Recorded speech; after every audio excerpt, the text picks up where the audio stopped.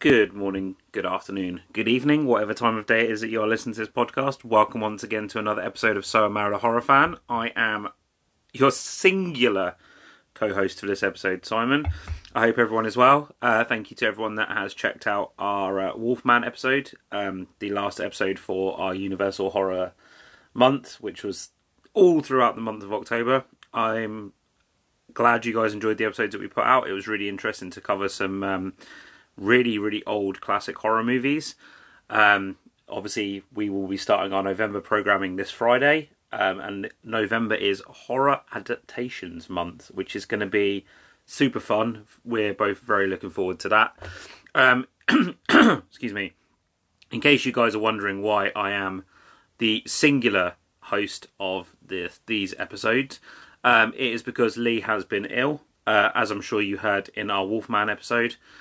She is feeling a little bit better, but she was, the three films that we are covering on Halloween are films that she had sort of little to no interest in, and ones that I kind of caught up on while she was not feeling very well. So, as I'm sure you saw on our social media, I did put a post out saying that I'd been catching up on some horror films while she was not feeling very well.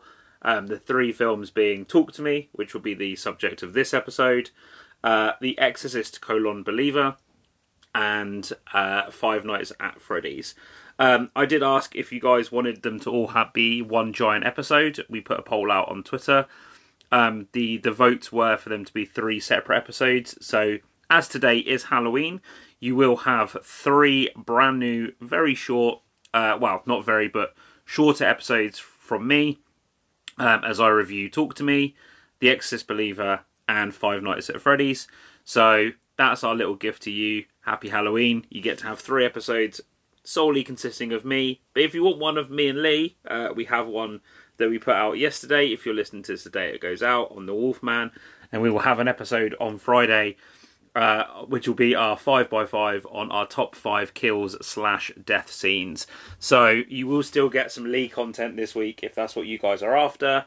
But for the purpose of today, it's just going to be singularly me content. So, with that in mind, I hope you guys all have had an amazing October. I hope you guys have had an amazing Halloween, or are having an amazing Halloween, whatever it is that you guys have got up to.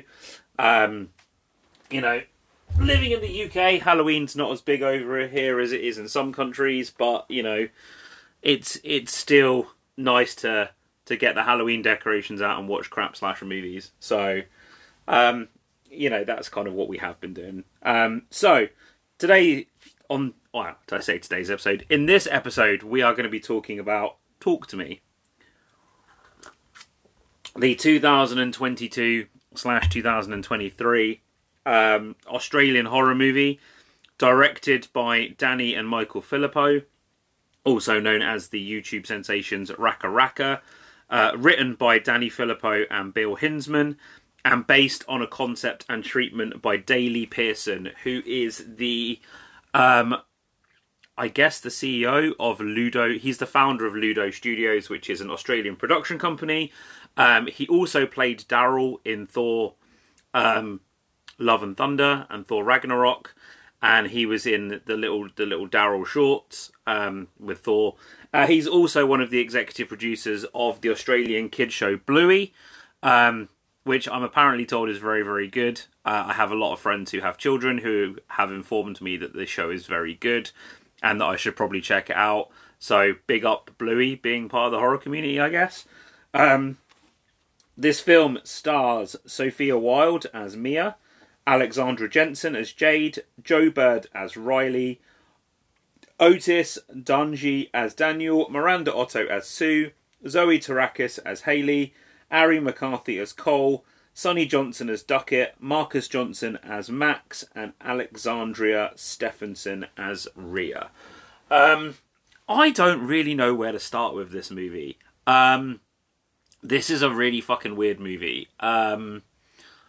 It's one of the most talked about horror movies of the year.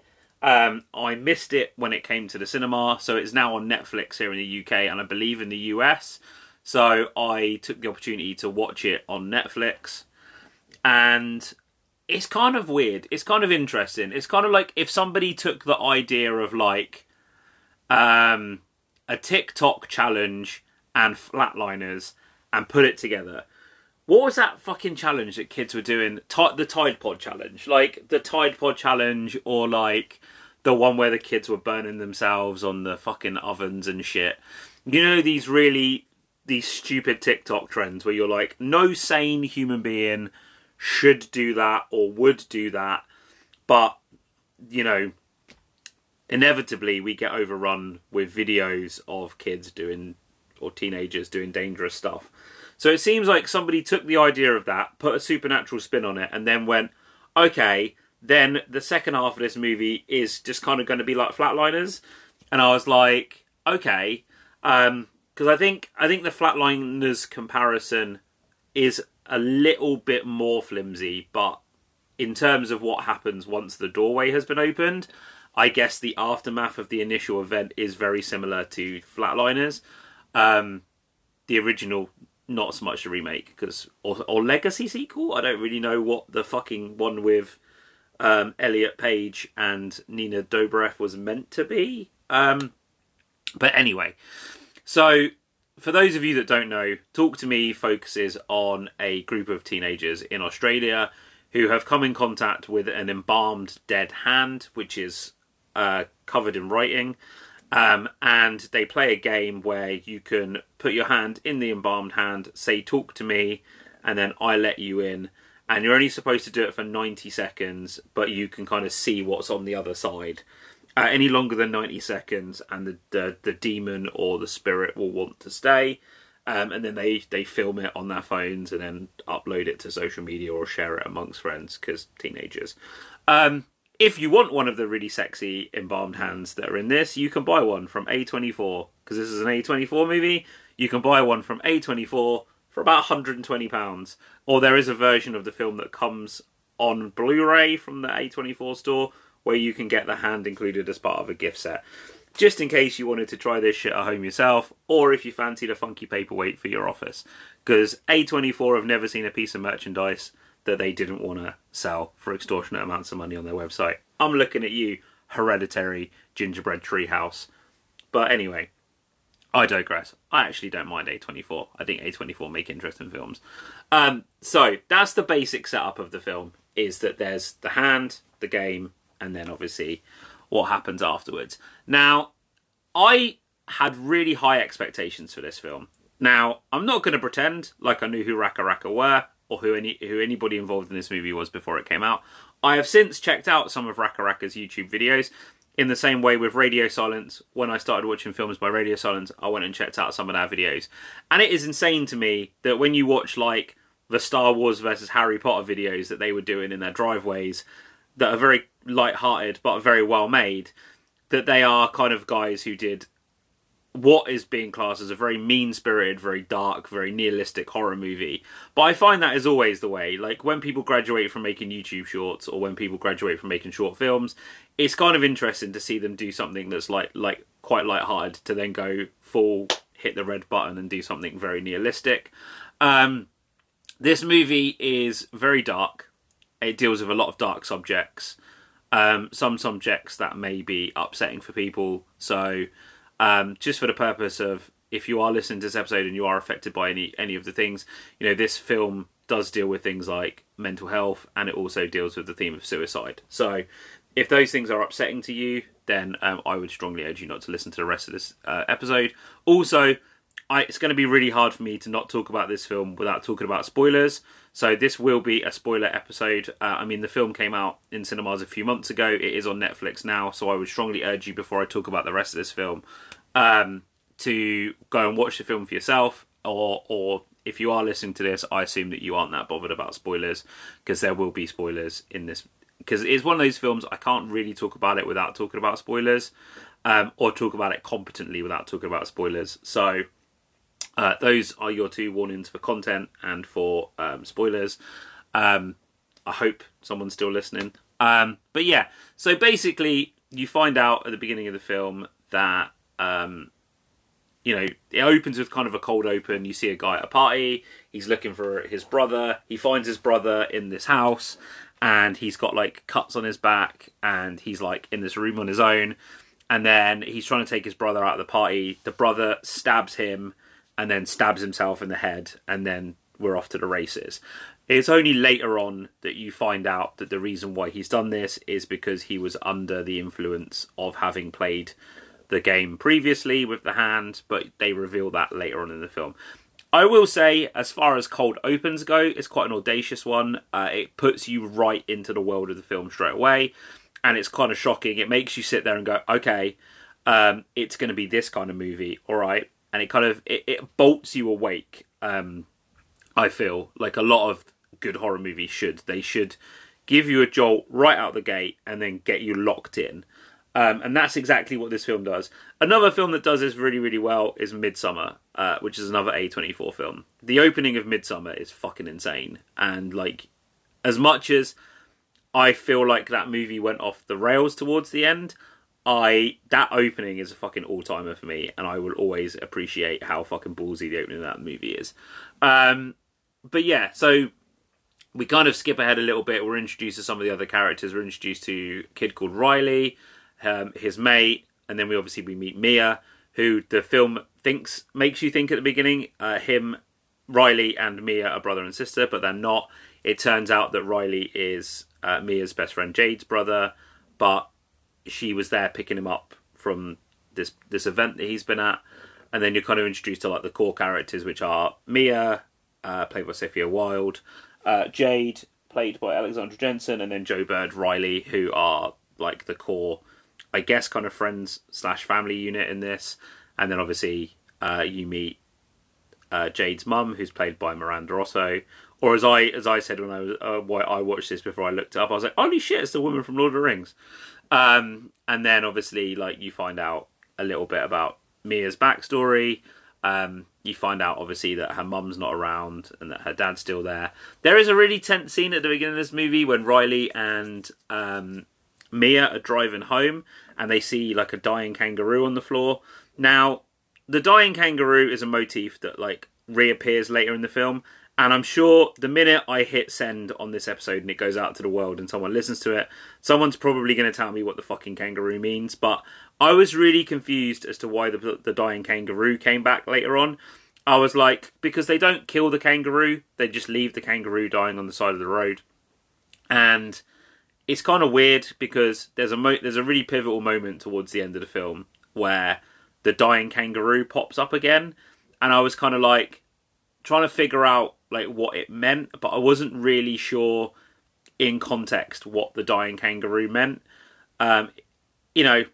So if anybody knows, or if anybody can point me in the direction of one of those like ending explained videos that kind of explains the purpose of the kangaroo, I'd be more than happy to kind of listen. I kind of put it together in my head of like either the dying kangaroo was like meant to represent her mum, who we found out committed suicide, and how she was dying and she was just waiting for someone to put her out of her misery, or there is a bit at the end where a similar situation is happening, and I think the kangaroo was meant to represent somebody suffering and somebody being put out of their misery. However, I'm not entirely sure. It just kind of seemed like the kangaroo was there. So, yeah, forgive me if I'm being stupid, or if anybody actually knows the answer, if somebody could please explain it to me, that would be fucking wonderful. Sorry. So, we then proceed to kind of find out about Mia and Riley and Jade's relationship, and then they go to this party. Basically, Mia used to date a guy called Daniel, who's now dating Jade, who's a good Christian boy, and basically it kind of puts Jade at odds with her mum, because her mum's a bit overprotective.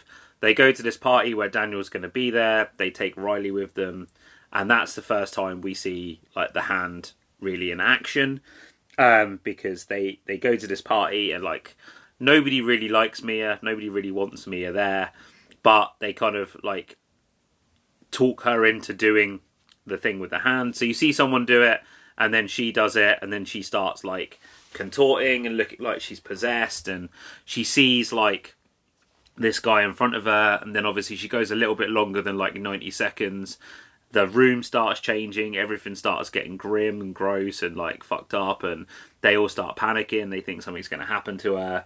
And you kind of, this is what is like the chain event of like setting the film in motion, is finding out that she actually saw something, like it wasn't a wind up, like, and you know, she potentially brought something through with her. Now, the person that she's talking to is like a woman, and you think that she's like started to drown, and she starts because initially when she does it, she sees a man, and then the second time she does it, she sees like a bloated woman who looks like she's drowned.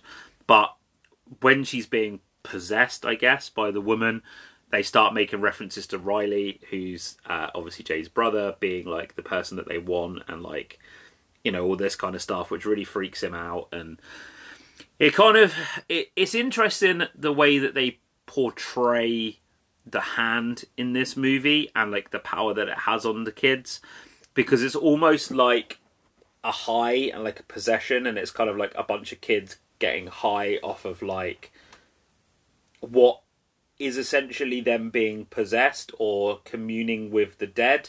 And it's a really interesting way that they kind of portray it in this film. And I will say, as much as there are moments in this film that I had issue with, the actual game or the possession itself, the moments where they're using the hand are like really interesting. And it's kind of fascinating to see how they could take something as dark and as sinister as this and relay it to like generationally what's going on in the world today. Like, as I say, like TikTok trends, real trends, like, you know, back in the day, like Vines, you know, kids getting together and doing something because they're not supposed to be doing it, and how in this instance it has like, I guess it goes back to like kids playing with Ouija boards and like, you know, that kind of thing, that kind of like, we're doing something that we shouldn't do, that we think might be fake, but oh god, it actually has like serious real world consequences. This is the ultimate Fafo movie, the ultimate fuck around and find out movie, as we find out later on in the film. Yes, you know, children shouldn't play with dead things. But yeah, I mean, so the actual premise of this movie is fucking great. Like the idea of the hand and what the hand means and what you can do with it. I mean, it was inevitable something like this in today's generation was going to become, you know, a viral thing or whatever. And, you know, but it is interesting to see the effect that it has on the kids. And like, especially in the first instance, because they all think that it's fake. You know, what I find hilarious though is that they've all been doing this clearly for a while before, like Mia and Jade go to this one party. The other kids have been doing this, or teenagers have been doing this for a while, yet they still seem to think that she's faking it. And I'm like, so does that mean you guys have been faking it, or are you just, I don't really understand like that kind of side of it. I was like, do you think that she's faking it to try and fit in, or have you guys been faking it, or like, you know, have you just not had the right experience? I guess very similarly to like when, you know, having never done it, but like when you take drugs, I imagine like, you know, everybody's experience is different. Like, you know, taking cocaine affects people in different ways. So, you know, I guess you could pretend to take cocaine and fake it for the sake of other people. But yeah, it's interesting to see how they react to her reactions. And, you know, there's a, you know, it's typical teenager stuff. They're like, you know, this is fun. Hey, like, lol, you know, and then shit gets weird. You know, there's not a huge amount to this film, plot-wise, other than, you know, they go back for a second time. You know, they go, and that's when it hurt. Like, that's when the film starts to get really weird, because they go back for a second time, and Mia sees her mum the second time through Riley, because she connects with something the second time, and then there's like a montage of them all doing it, and then they convince Riley to do it, and Riley gets taken over by her mum, or she believes he's made contact with her mum. And then there's a really fucking cool Hereditary style shot where he starts smashing his head against the table, and then he starts smashing his head against like the side, and they think he's dead, and then we go through this whole like melodrama of him being in hospital, and then him, like, they think that he's gonna die, and you start seeing like the unraveling of the group, and then Mia starts being haunted by like the thing that came through from the other side. There's like a really weird scene where she's like in bed with Daniel, and she wakes up and he's like sucking on her.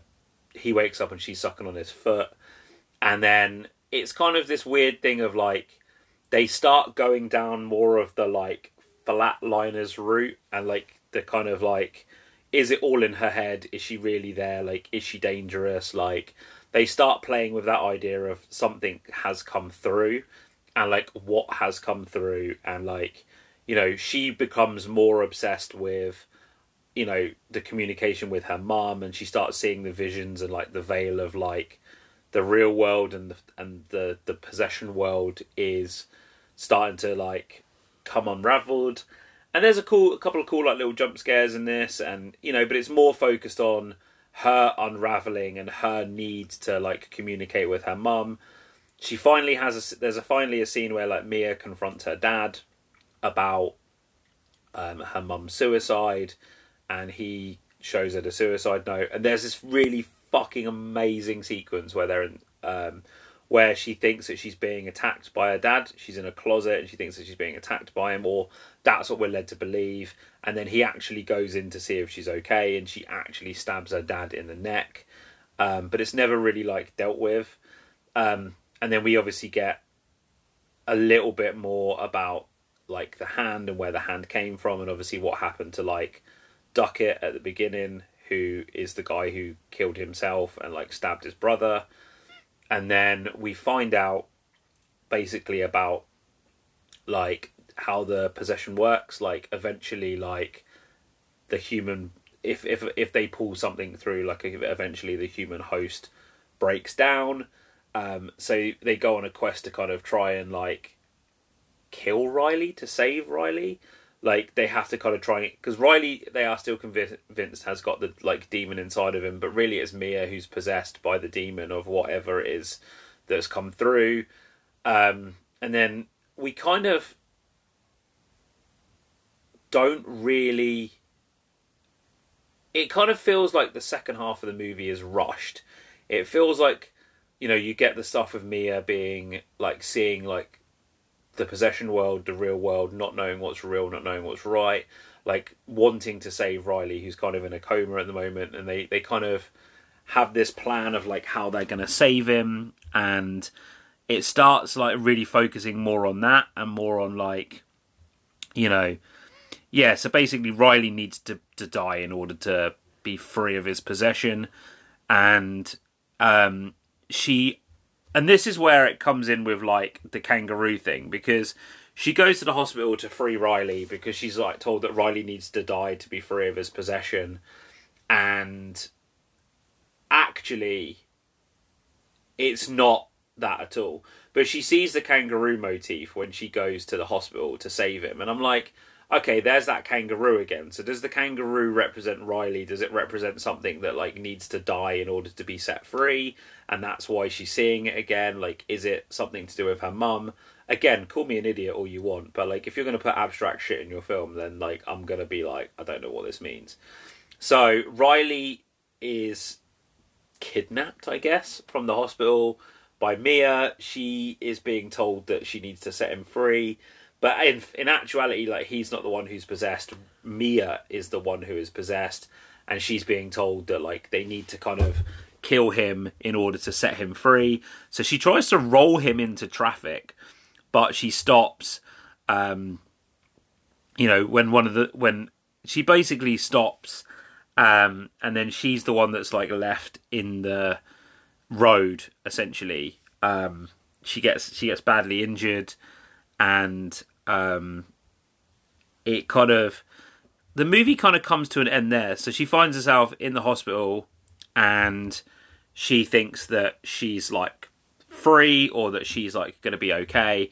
But like the closing shot of this movie is so fucking gnarly, because she wakes up at the hospital after she's like attempted to push Riley into the traffic, and she wakes up in the hospital, and you think everything's going to be okay. And then the last shot of this movie is her, and then you hear somebody else on the other side saying, like, talk to me, I let you in, and, like, her hand goes out, which obviously is the implication. Well, it's not even an implication, it's that she is now dead, she has been released, and now she is in the spirit world, and somebody else has the hand and is now trying to communicate with her or trying to bring her forth through. Which, interestingly, if that... Now, it's kind of hard to say whether that was intended to set up a sequel, because we know that a sequel is coming, called... I don't know what it's going to be called, but if it's not called Talk Number 2 Me, then what are we even doing here? But it's hard to know if that was intentionally done as a sequel tease, or if now, because we know there's a sequel coming out, that was like set up as sequel bait. But it's a very interesting closed loop. It's the idea of like them awakening the spirit, her being possessed by something, you know, this incessant need of hers to kind of like try and communicate with her mother from the other side, like her obsession, her like slow decline, like being possessed by whatever the thing is that possessed her. And then for her to now see herself on the other side of that and to be one of these, like, spirits that's trapped in this realm. I will say this movie has a fucking amazing opening and a fucking amazing ending. The film has an incredible premise, like the idea of the talking hat, like the being able to talk to the dead through the possessed hand. Like the possessed hand itself is a fucking really cool cursed object. Anybody that knows me and has been listening to podcasts for a while knows that I fucking love cursed objects. And the idea of, like, you know, the hand being, like, the gateway, you know, kind of like a modern update to a Ouija board, is really fucking interesting. It's just kind of everything else that the film does afterwards when, you know, it kind of drops the hand gimmick and becomes, like, as I say, Flatliner's Light, where it's like, you know, I'm being haunted by this thing. Like, it never really sets up the rules of its world correctly, other than, like, or at least to me, it didn't really... It set up this really cool premise, and then it never really sets up, like, the rest of the world building or the lore past that. It's like, Mia may or may not be possessed, Riley may or may not be possessed. You know, we now have to kind of figure out what's going on. And I think the movie kind of loses steam halfway through, because it doesn't really know what to do with the premise once the possessions and the unraveling of the real world and the veil between the real world and the spirit world kind of take over. And, you know, there is some effective stuff in this movie, like the ending's quite good, and there's a couple of like the scene with her dad where she kills her dad's quite shocking, but it never really feels, to me, when I hear people talk about how mean-spirited and nasty and gory and horrible this film is, like, I sit there and go, did we kind of watch the same film? Like, I don't think it's an ineffective film, I just don't think it's as good as it could have been. And I don't think it ever really fully pushes the premise as much as it could have done. And, you know, you kind of get into the typical A24 territory of like, oh, you know, she played the game and then, you know, she's convinced that she's like, can talk to her mum and that her mum's going to be there. And you start getting into the whole like, you know, what part did her grief play in this? Are the spirits really like a symbolism like for her grief? And, you know, how far will we go to, like, get over our grief for something and, you know, all this sort of situation, which is kind of typical A24 fare. But I don't know if maybe watching it for a second time, it will become a little bit more clear to me. But I felt like this was one of those films that had a lot to say about, you know, death, possession, you know, like, fucking around and finding out, I guess, like the things that teenagers do and gateways and things that should never be opened. And, you know, it speaks to a very modern audience. It feels like a very modern horror film. It feels like the characters all feel like real people, which is really refreshing for a horror movie. But it never really hits that apex for me. There was never really that moment where I was like, holy, like outside of the opening and the first time you see Mia get possessed, I was a bit like, this never really took it to the places that I thought it was ever going to go. And, you know, it's interesting, like, obviously they made Mia the central character, they made the whole thing about her mum committing suicide the central thing, and, you know, she's the one that comes back haunted, you know, like, obviously Riley gets haunted because he's potentially haunted by the spirit of her mother, which leads her to this path. But then you don't actually ever really know if maybe I wasn't paying attention, or maybe the film wasn't clear enough. But it feels like the spirit used her mum in Riley to get her to kind of do what she needed to do because they wanted Riley. And there's some very mixed messaging in this film, and maybe it's just me. I imagine there's a lot of people that love this movie that will probably come and comment at me and be like, "You're a fucking idiot. You just didn't understand it. It's so good."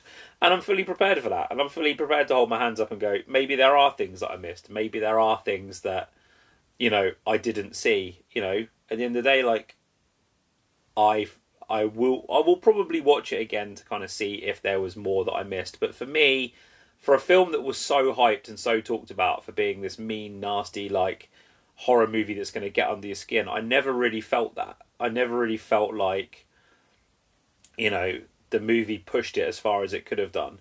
By all accounts, it's a very well-made movie. It's a very well-directed movie, considering the Philippou brothers came from, YouTube Shorts, and this is their first feature film, and they made it on a small budget and then sold it to A24. It's an incredible success story, and it's a very well-directed film. And I really hope in the second movie that they kind of push the world out a lot more, and they kind of explain a little bit more about, the lore of the hand and, what actually happens to people. Because it feels like to me that the idea was there and the premise was there, but some of the execution and there's, a little bit of stuff missing that makes this movie feel incomplete to me. But we will see what happens when the second one comes out. But yeah, by all means, it's a film that I had high expectations for, but I think there are certainly moments of promise in it, and I think there is a lot where they can take the movie if they do when they do make the sequel, if they do get a bigger budget, if they do get more chance to push that world out. It'll be fascinating to see where it goes. As long as this doesn't become an Insidious situation and we end up with 5 of these fucking things, I'll be happy. But yeah, let me know, guys. Come tell me I'm an idiot. Tell me what makes this movie incredible for you guys. Tell me what things I missed. Explain the kangaroo to me. If you didn't like it, tell me why you didn't like it. Let's open a discussion. It's one of the most talked about horror movies of 2023. Let's open up a discussion. I really want to know. I really want to understand why people love this movie. And, if there's things that I missed, by all means, tell me the things that I missed. Explain those things to me. I want to know. I want to know what I missed. And, I want to know why this movie was so beloved. But for me, I would say this movie's probably a 3 out of 5. It has some really good atmosphere, has some really, really good, strong performances in it. It has a really good opening and ending. I just think that the second half of the movie didn't live up to the premise of the first half of the movie, and I think that it's shifted gears too quickly and almost felt like 2 different films. But again, let's open a discussion. Tell me why you like this movie. Tell me why you didn't like this movie. I want to know. And are you looking forward to the sequel? As always, guys. Social media, SIMAHF Pod, Twitter, So Married a Horror Fan, all lowercase, all one word, on Tumblr and Instagram. I will be back with a couple more episodes, and then we'll be back as a duo on Friday. So stay spooky, stay safe, take care, guys. Bye.